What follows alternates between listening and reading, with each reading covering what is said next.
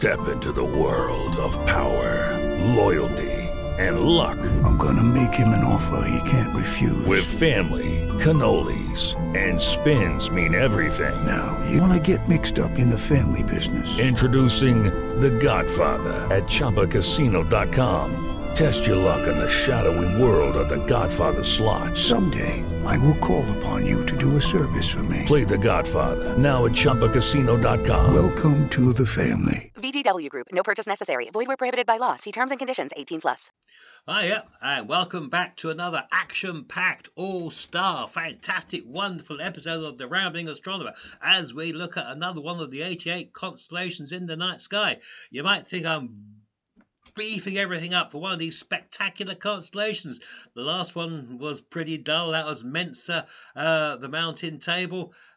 The mountain table? How about the table mountain? That sounds a bit better. This one is Microscopium the Microscope. Now, it sounds grand, doesn't it?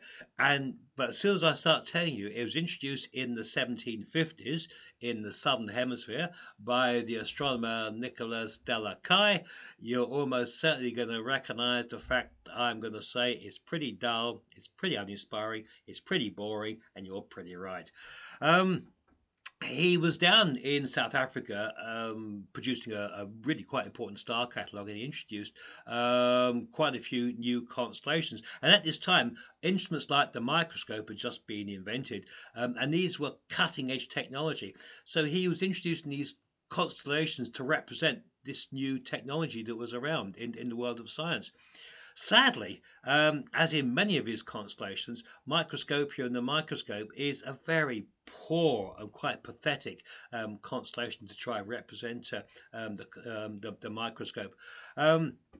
It's little more really than a filler between the constellations of Sagittarius and Piscis Austrinus. There's no bright stars in Microscopium. There's very few bright stars in any of the constellations he manages to create.